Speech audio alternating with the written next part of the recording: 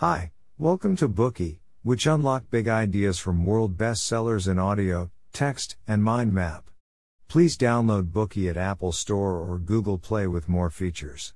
Get your free mind snack now. Today we'll unlock the book Beneath the Surface, Killer Whales, SeaWorld, and the Truth Beyond Blackfish. 70% of our blue planet's surface is covered by oceans, and humans have long been attracted to these mysterious bodies of water and the numerous magical creatures living within them.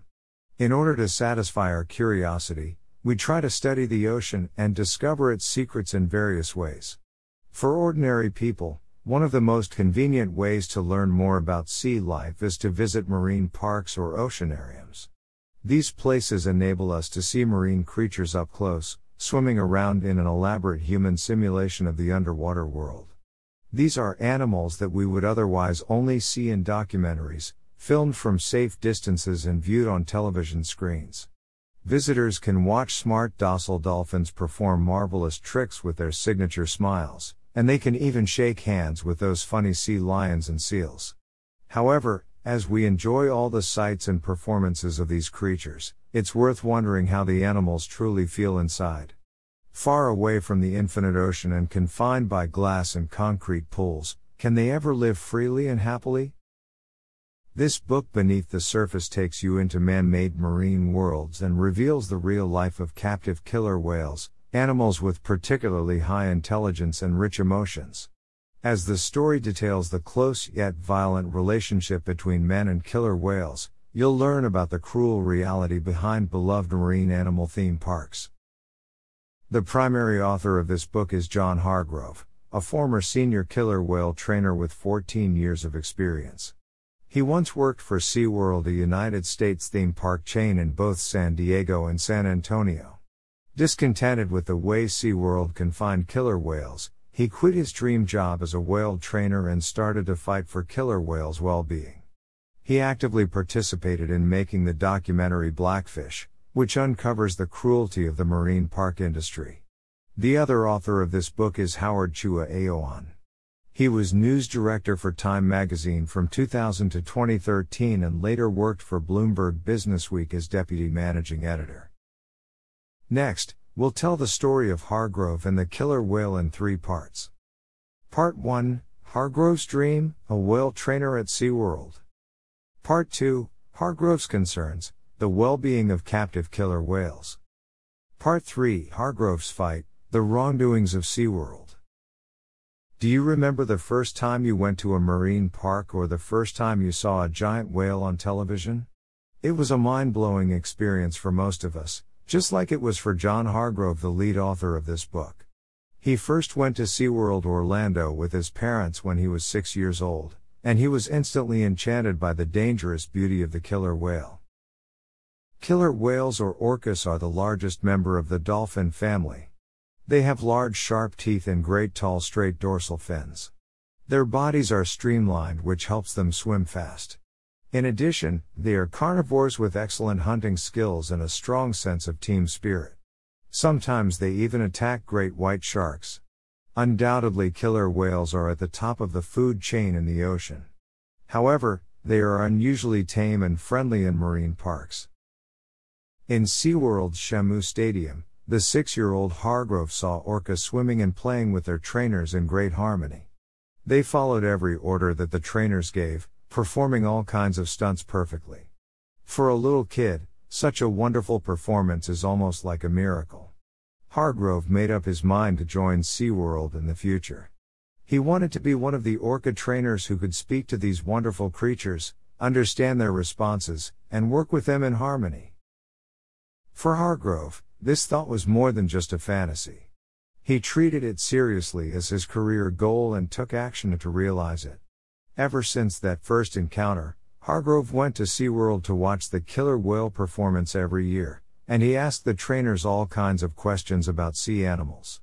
Starting at age 12, Hargrove wrote letters to the trainers and managers at SeaWorld, asking for information about the abilities one needed to become an excellent whale trainer. Thanks to his insistence, he actually got the detailed answers he wanted. In order to meet and surpass the requirements to become a whale trainer, Hargrove went to Houston where he enrolled at the University of Texas to study psychology while working full-time. Due to the enormous size and possibly deadly potential of killer whales, one must have a very good understanding of their behaviors and habits before communicating with them. Therefore, a degree in psychology or marine biology is a must for those keen on becoming a good whale trainer. In addition to learning a lot of theories at school, Hargrove volunteered with the Marine Mammal Stranding Network on weekends to help with beached animal recovery. He also kept up his swim and dive training even after he received his scuba diving certification. In order to pass the strict dive test required to become a whale trainer, he often went to the sea and dove down as far as he could. Opportunity favors the well-prepared.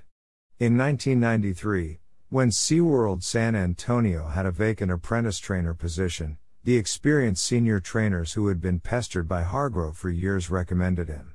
Eventually, Hargrove passed all the tests and became the only one accepted among the 27 applicants, moving him one step closer to his dream job. During this period of time, Hargrove wholeheartedly believed in SeaWorld. His passion for killer whales made him blindly believe that everything related to them was beautiful. Therefore, he genuinely believed that SeaWorld's every regulation was created out of love for the animals and that everything they did was to protect orcas and other sea creatures. He saw SeaWorld as a wonderful manifestation of man and nature living in harmony.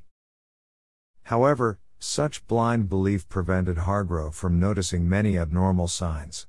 Only after he started to work for SeaWorld did he learn more about what happened there. Among the stories he heard was the tale of the original Shamu, the first superstar orca of SeaWorld. Shamu was captured from the wild. During capture, her mother was killed in front of her, which was a regular practice for whale hunters in order to make it easier for them to capture the calf. After she was sold to SeaWorld and trained, Shamu became the park's biggest draw. She was a superstar bringing people endless joy. However, she also attacked people occasionally, including her trainer and a model during a promotional photo shoot. When she was 9 years old, Shamu died of pyometra, a hormonal imbalance that causes blood poisoning by allowing bacteria to enter the whale's uterine lining. This illness almost never infects orcas in the wild. SeaWorld claimed that orcas could live in harmony with humans in its facilities, but everyone who worked at SeaWorld knew that those captive killer whales were suffering. The problem was that no one wanted to talk about it. Ultimately, no matter how much we improve the treatment of killer whales in captivity, it's undeniable that man-made facilities are simply unsuitable for killer whales. These artificial environments are the primary cause of killer whales' unnatural death. After Hargrove joined the Shamu Stadium team as an apprentice trainer, he soon discovered that the killer whales were actually more fragile than they seemed. Kotar was the first orca he saw after he got his job.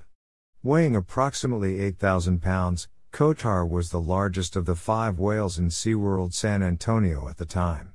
Though he was an amazing specimen, Kotar's dorsal fin was collapsed, a physical characteristic shared by all of the captive adult male orcas. In the ocean, killer whales spend much of their time fully submerged, but SeaWorld's pools for the killer whales were so small and shallow that they were constrained to floating motionless at the surface. The dorsal fins had no water to support their weight and height and were constantly exposed to the sun. As a result, they collapsed. Hargrove didn't think too much about it at the time, he just wanted to try his best to look after them. What he didn't realize, however, was that SeaWorld was not a real home for killer whales, and no amount of care could ever make up for the damage caused by keeping them away from their natural habitat. As an apprentice, Hargrove had to do a lot of chores, preparing food for the orcas, washing the fish buckets, cleaning the pools, and so on. But more importantly, he needed to monitor them closely. He was taught to observe and record each whale's behavior patterns, watch every breath a whale took at specific, multiple points throughout the day, and accurately monitor their weight. During performances, he had to keep an even closer eye on the scene, sending feedback to the trainer so that the orcas would not become irritated, which could lead to unwanted consequences. All of these requirements of his job implied one fact: Killer whales do not live as peacefully and cozily as they seem to in man-made facilities. Nevertheless, Hargrove was still a young man who wanted nothing but to pursue his dream. He naively believed in SeaWorld's purported mission of educating the public and protecting the ecosystem. So, what transformed Hargrove from a loyal follower of SeaWorld to an activist who started to doubt his dream and speak out against SeaWorld? Today we are just sharing limited content. To unlock more key insights of world-class bestseller, please download our app. Just search for BOOKEY at Apple Store or Google Play. Get your free mind snack now.